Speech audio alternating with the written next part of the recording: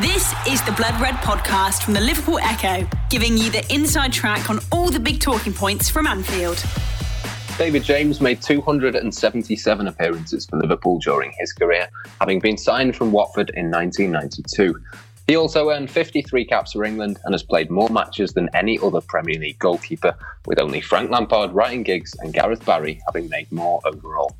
Now, though, he's teamed up with Utilita, the UK's leading pay-as-you-go smart energy supplier, to give advice and support to grassroots teams amidst the COVID-19 pandemic. I've picked up the phone to David to speak to him about that, Liverpool, Jurgen Klopp, Alisson Becker and more. I also asked him about Arsenal, the team Liverpool faced twice this week, starting tonight in the Premier League, of course, after David predicted them to win the league title this season. I'm Matt Addison, this is the Blood Red podcast, and here's my chat with former Liverpool shot stopper, David James. The Blood Red podcast from the Liverpool Echo. David, thanks for joining us. First of all, how are you getting on? How are you? Nice to join you. How am I getting on? I'm getting on very well, thank you very much. Keep myself busy, using technology to keep in touch with football across the world. Yeah, of course. It's a strange time, isn't it? I mean, we're here partly to talk about Liverpool, of course, but also about grassroots football, something I know that you're very passionate about. You're actually launching a new national campaign to sort of give grassroots football clubs a helping hand. So do you want to just start with a little bit of a background on that initiative to begin with? Yeah, absolutely. Yeah, the Utilita asked if I would get involved with Switch the Pitch campaign. In the current climate, everybody, let's say, is suffering. So this isn't unique just to football. But when it comes to grassroots football clubs, Utilita had commissioned a report, and I was amazed, first of all, the fact that I'd never seen anything like this done before, and secondly, what the report actually showed with regards to the potential that the COVID-19 pandemic, we could lose 1 in 10 grassroots football clubs across the country. And when you think the report was done in September, prior to Boris Johnson's announcement in the last few days about the sort of extension and sort of more restrictions on social activities and the potential of even a second wave of COVID-19, that 1 in 10 could actually be a smaller number. In fact, the outcome could be more devastating for grassroots football clubs. So, for Utilita as an energy company to be looking at energy efficiency from a grassroots club perspective and sort of wider to participants at grassroots level was very rewarding and something that I was more than happy to get involved with. Yeah, I mean, as you say, the new report revealing that, at least 10% of grassroots clubs have that fear that they won't survive the next 12 months. I mean, how much of a concern do you think that should be for everyone, whether it's, government level or even just individuals? Well, I think, first of all, we have to understand what grassroots football clubs mean. And I extend it using Boris Johnson's I quote Boris Johnson by saying that, grassroots clubs are the life and soul of the community. When you think what it actually means to the community in respect of a football club having a game of football is one thing. And yes, we see the physical, the mental health benefits in being a participant at that level. But when you actually extend that out to what a football club in Welwyn Garden City, I have to use as my example here. They have a clubhouse, they have a small 3G facility, they do firework displays, they impact the community beyond the game of football. And I was there a couple of nights ago for the FA Cup qualifying game to watch a game of football. A couple of hundred, I think maybe 200 people turned up for the game, which was a nice turnout. But when you start having conversations with the fans, who I know some of them, I don't know them all, but I know some of them, you get an understanding of how intrinsically entwined they are to the football club. As I say, quite often it's not to watch a game of football; it's to go down to the social club there, have a drink, watch a game. If it's on the telly, play darts, which one of the guys said to me, we can't play darts anymore in the current climate. Or even to use a 3G pitch for five-side football with a group of old men. It's a valuable part of the community. and without them, then we're all going to suffer. Not just the football teams themselves to be able to turn out for a football match. And as I say, the utility report was focused on football, but I'm sure without too much thought that every grassroots facility or activity would be having similar, if not worse, problems given the restrictions in lockdown. And therefore the government, I think when it comes to the government thing, the difficulty is we are dealing with an entity which is being asked upon by everyone everywhere because of the pandemic. And they're asked upon in numerous different ways, but more importantly, I think financial support and aid for, and rightly so, people who need it. So grassroots clubs, I say, are in a long line of people in need. So how the government help is, of course, yes, if they can give money, that would be the perfect situations to help these clubs survive. But I think there is a way, because grassroots clubs, looking through that report, they're paying VAT on earnings, they're paying tax on earnings, whether or not the government can manufacture some sort of assistance where the VAT or the tax is relaxed over a period, be it 12 months, considering that the report was looking at a 12-month time span. So any money that the clubs do manage to create are actually not being taxed, and that extra bit of money will help their survival chances. Yeah, I know you were involved with grassroots football growing up in Welwyn Garden City, I believe. I mean, how much of a difference did grassroots football make for you individually growing up? Yeah, I mean, the difference is, I think, absolute with regards to whether I would have or not played, would have played or would not have played football.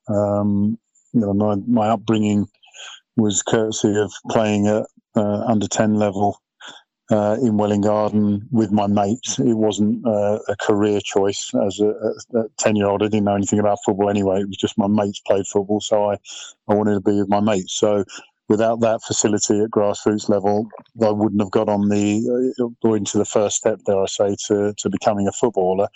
And I think it's the same, go back to Welwyn Garden City match the other night. There's a guy there chatting to who's the coach of the under-7s.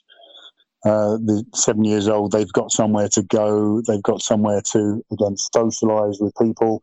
They've got an opportunity to continue their health, mental health benefits. And I was just the same 40 years ago. Sounds like a long time ago, but 40 years ago in Welwyn Garden City, courtesy of grassroots. Yeah, I mean, as you say, it's huge, not just for people who are going to go on and become professionals like yourself, but it's that fitness, it's social interaction, it's confidence. I mean, I know for a fact when I was that age, it was sort of the highlight of my week. And I suppose if you take that away from people, it's a very, almost a disastrous situation, isn't it? Yeah, I think, and it is a very murky world at the moment with understanding about how, what, especially with COVID-19, understanding exactly what this virus is and what exactly it does. I mean, a lot of things are unclear, and the future for most people, again, with the government and Boris Johnson talking about more restrictions, there is so much murkiness. But when it comes to the report that Utility have done, as I say, it focuses on football. Now, if you extend that logically, the grassroots infrastructure within all of our communities also offer a lot of these health benefits, mental health, physical health. It's not about being an elite performer. It's not about elitism at all. It's just about having these facilities. And when you take away these facilities, the argument has to be, what do we have to go to?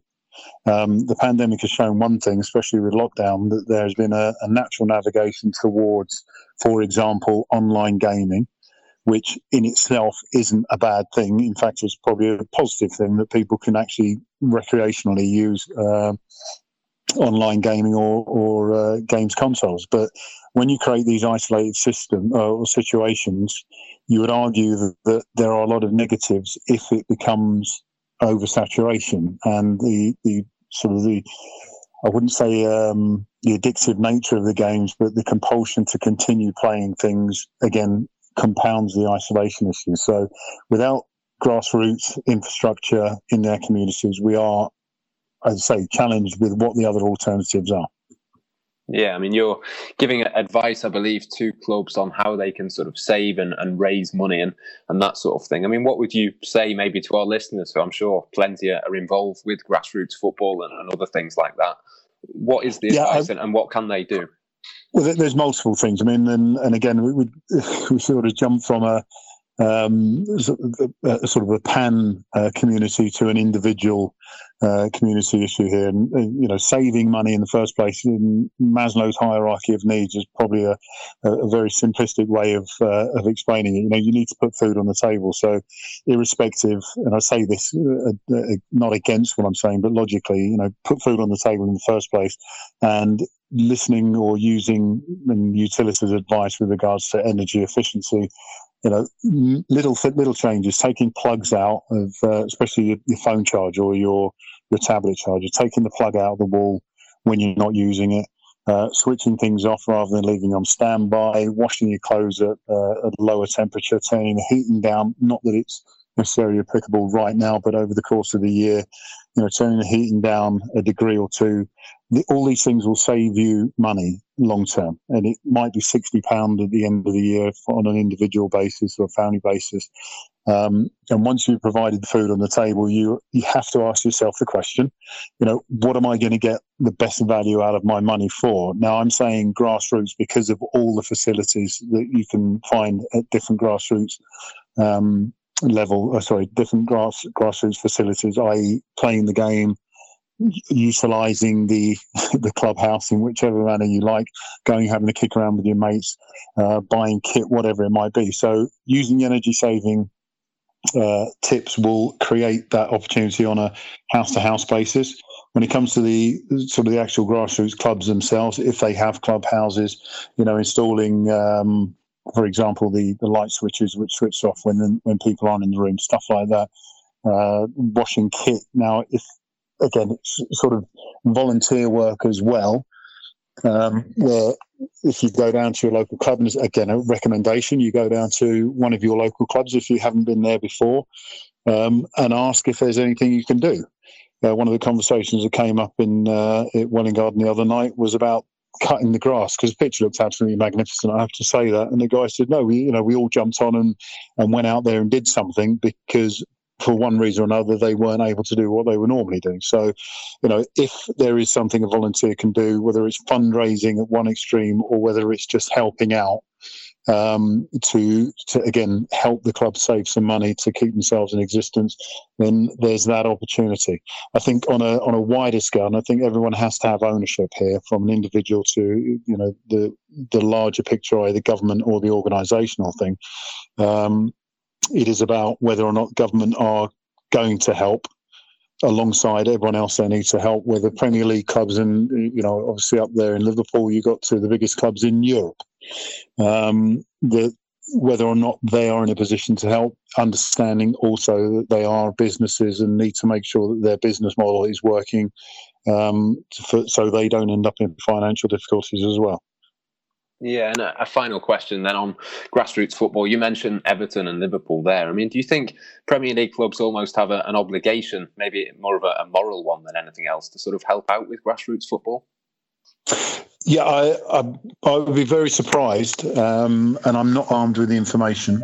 I'd be very surprised if Everton, Liverpool or any other Premier League club aren't doing their bit at the grassroots level. But as I say, it's more about ownership for every individual, as opposed to just the Premier League football clubs bailing everyone out of the situation that we currently find ourselves in.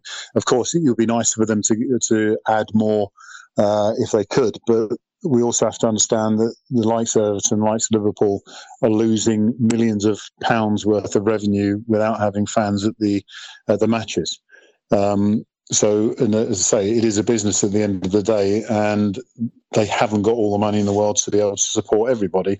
And I think, realistically, we don't want football to be a beggar society at grassroots level, where they think that when they're in trouble, someone is always going to bail them out. I mean, as I say, with ownership, there is a value.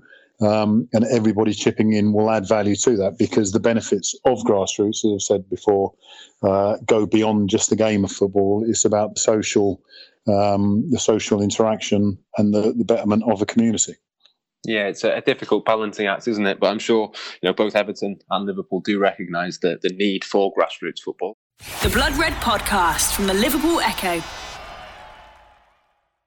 Let's just quickly move on into a few different other topics as well whilst we've got you on the line. Obviously, I'm going to ask you about Liverpool, one of your former clubs. I mean, they obviously won a first league title in 30 years last season. They had their own COVID-19 scare themselves in a sporting sense, of course, when the season got postponed. But they got there in the end and very much deserving winners in that competition.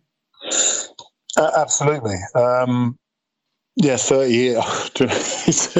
I'm talking about my career when I was at grassroots 40 years ago, thinking that was a long time. And when you say it was only 10 years later that Liverpool had won the title for the last time, it's astounding, really.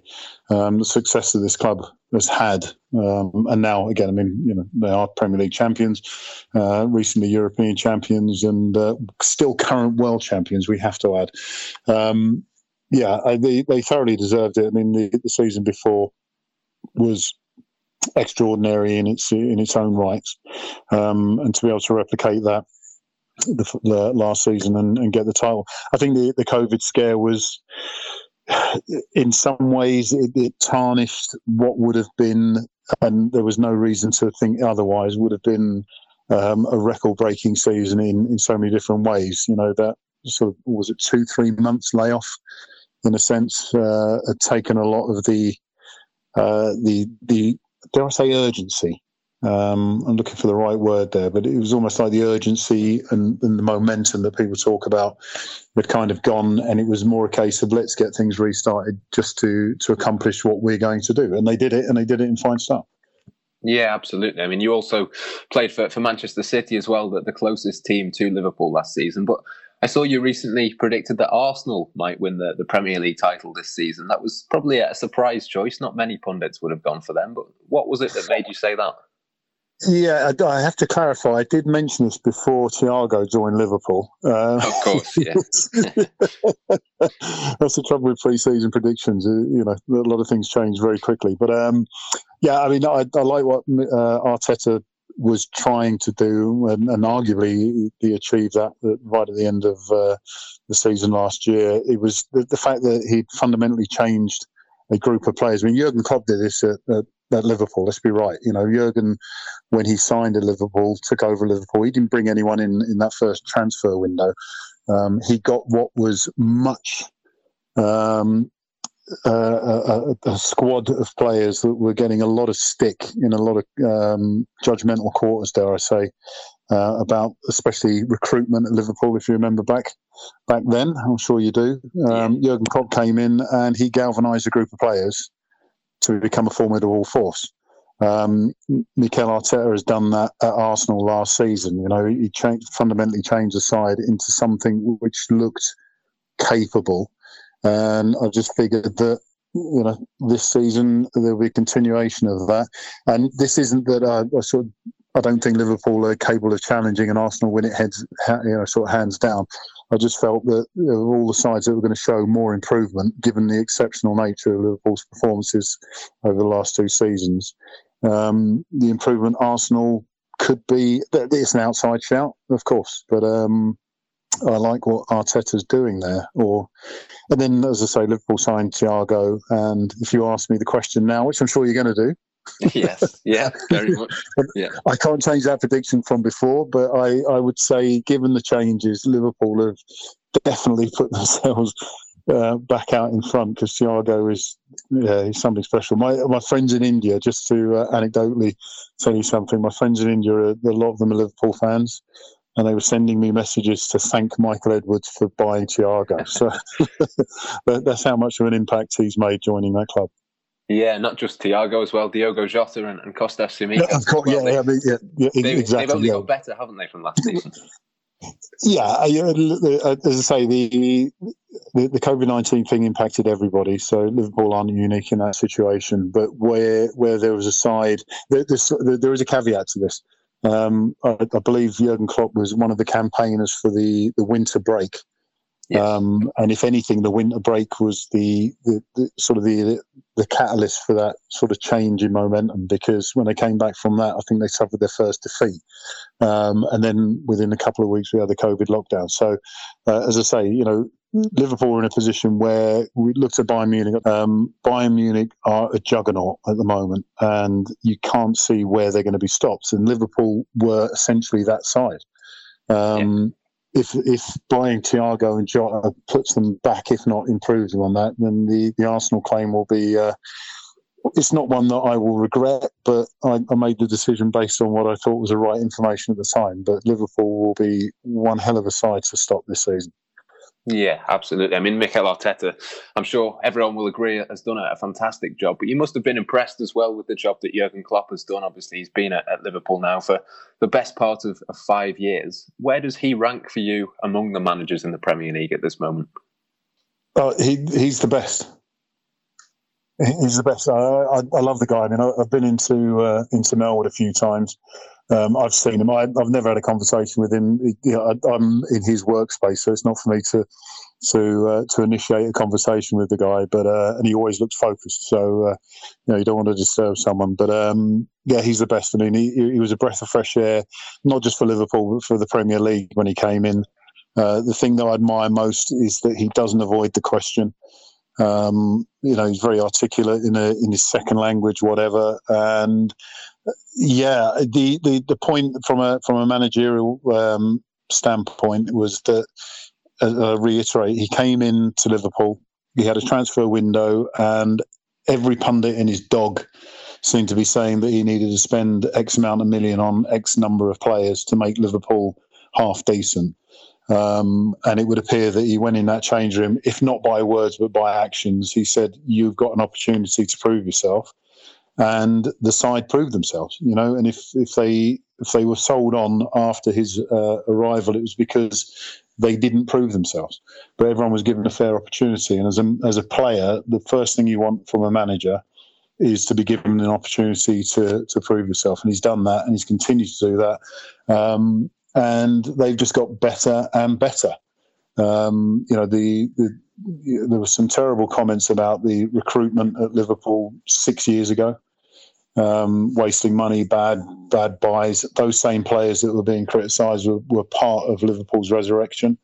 And since then, and it came up in conversation at Welwyn Garden City, Liverpool haven't bought any bad players. And I was trying to think of any players that Liverpool have bought which haven't worked out. So, Jurgen's sort of steering the Liverpool ship at the moment. Yes, he's got a great support network, be it above and below, but at the same time, as a manager, he's got to control all this. And as I say, having been in Melwood, it's a nice place to be at. And even as an ex-player, you go in there, you're welcome. And everyone just seems very, very happy with what's going on at the moment. And if that's the environment that you're working in, then you couldn't ask for anything better. No, absolutely. I mean, I've got to ask you as well about Alisson Becker, obviously. Liverpool's goalkeeper at the moment. You mentioned you watched Bayern Munich on Thursday night. I saw you tweeting about Manuel Neuer. I mean, how do you think Alisson sort of matches up to him? Is Alisson now the best in the world, or is Neuer still up there for you?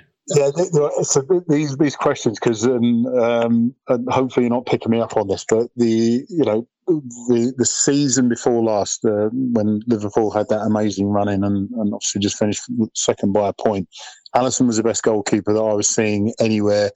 I have to say Europe predominantly, because to say the best in the world is very difficult, because I don't know what's happening in all the leagues around the world.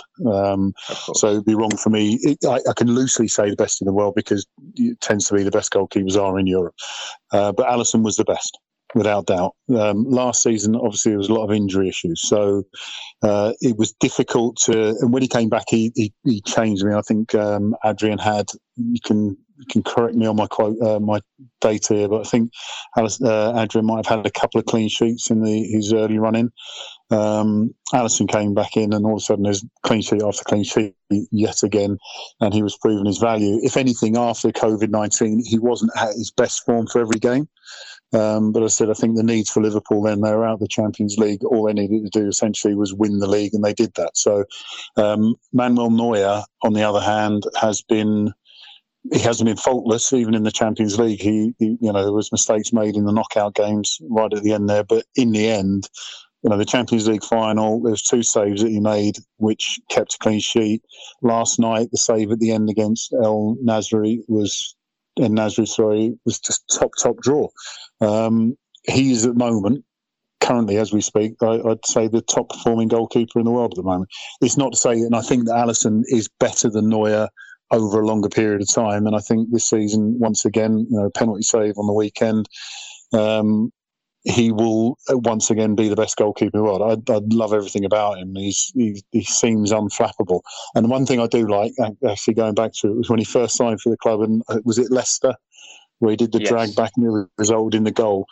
For weeks, if not months, people were talking about him being a dodgy goalkeeper. And I just thought back to my time at Liverpool. It's like, one incident is this going to scar him? But he never seemed fazed by it. He continued doing what he does very well, which is keep clean sheets, keep a good goal. I just love everything about him. And I met him actually, sorry, I'm going off on anecdotes now. I met him at Melbourne. Michael Edwards introduced me to him. And he was born after I made my debut for Liverpool. And I was just like, wow, yeah, okay. Well, I didn't. He's so young, Yeah, absolutely. I mean, we've seen Liverpool sign a lot of young goalkeepers actually over the last few months. Marcelo Pitaluga, the most recent, coming in from Brazil. And I mean, I think you were only 22 when you signed for Liverpool, weren't you? So, I mean, was it difficult to come in at that stage of your career? Because goalkeepers don't tend to get to their peak years until a little bit later. Well, funny enough, this is a conversation that's been rattling around with me and people quite a lot recently. I mean, the idea of peak attributed to age is, I think, a misnomer, because, as I'm sure you will know yourself, if you've played football, is you could peak at 15 years old. There's nothing saying that at 15 you're going to be better when you're 16 or 26. I think environment has a lot to do with it, but in the end, it's always going to be down to your biology and whether or not you're capable of actually going further and faster and higher and whatever. But with Alisson, you're looking at a keeper who, as I say, was he 27 now? Something like that. Yeah, I think so. Yeah, 28. Yeah. He everything he does is good, so good. That his peak might be a bit Ronaldo-esque in a sense that he doesn't have to do something exceptional to be still at the highest level. Do you know what I mean? When you look at the younger goalkeepers they bring through, I think, as I say, if you take the sort of the biology out of it, it's all environmental, and it's whether or not they're given the opportunities to actually improve. Every club has, and I speak to so many goalkeeping coaches, every club has the next best goalie. And then 5 years later, the guy's not even playing football anymore. So, as I say, environment's one thing. Opportunity, of course, is another one. I was fortunate in my career that when I got my chances, I was able to take them. You just wonder whether, with the setup, especially at the top professional clubs, whether they actually get the opportunities, because there are a lot of people involved in that system. Do you know what I mean? So every club's got 6-7 goalkeepers. When I was 19, 20 years old, there was 3 goalkeepers at Watford Football Club. So, I always had arguably a chance to get through. Yeah, of course. Yeah. I mean, obviously, Loris Karius is still at Liverpool as well, still a pretty young goalkeeper himself, but he's now obviously third choice, and we all know what has gone on for him in big matches in the past. What would your advice be to him, given the fact that it seems obviously Alisson, but also Adriana are both ahead of him in the pecking order? Yeah, as I say, I mean, I'll just go back to what I said previously. The difficulty in the current game is that there are lots of goalkeepers about. Even the idea of putting people on loan. Well, every Premier League club with 6 goalkeepers wants to put their goalies out on loan. So, very quickly, all the positions, available positions, are taken up. I think age-wise, I mean, he was a big Besiktas last season. Yeah. The idea of being able to, the opportunity to be able to get some gameplay doesn't have to be in England, but I'd argue you have to be playing. He's young enough to be able to get himself back. You mentioned there that I signed at Liverpool at 22, started that Premier League campaign, was bombed out for a period of time, got back in again, a sending off which didn't help me at the end of the season against Norwich meant I missed the beginning of the following season. I think it was 4, 5, 6 months before I even got another sniff at it. So, their dead time, i.e. not playing, is not good. But age-wise, there's plenty of time for him to resurrect himself. And when Liverpool signed him, Karius is one I liked. So I thought he was going to be a very good goalkeeper. There's no reason why he can't still attain that level of performance, whether it's for Liverpool with Alisson Becker in front of you is, very questionable. Alisson keeps himself fit, then he's number one, and there's not many people in the world of football who can argue that he shouldn't be or even challenge him for that position. So as long as Liverpool keep Alisson, if I was behind him, I'd be looking to play somewhere else. Yeah, I think so then.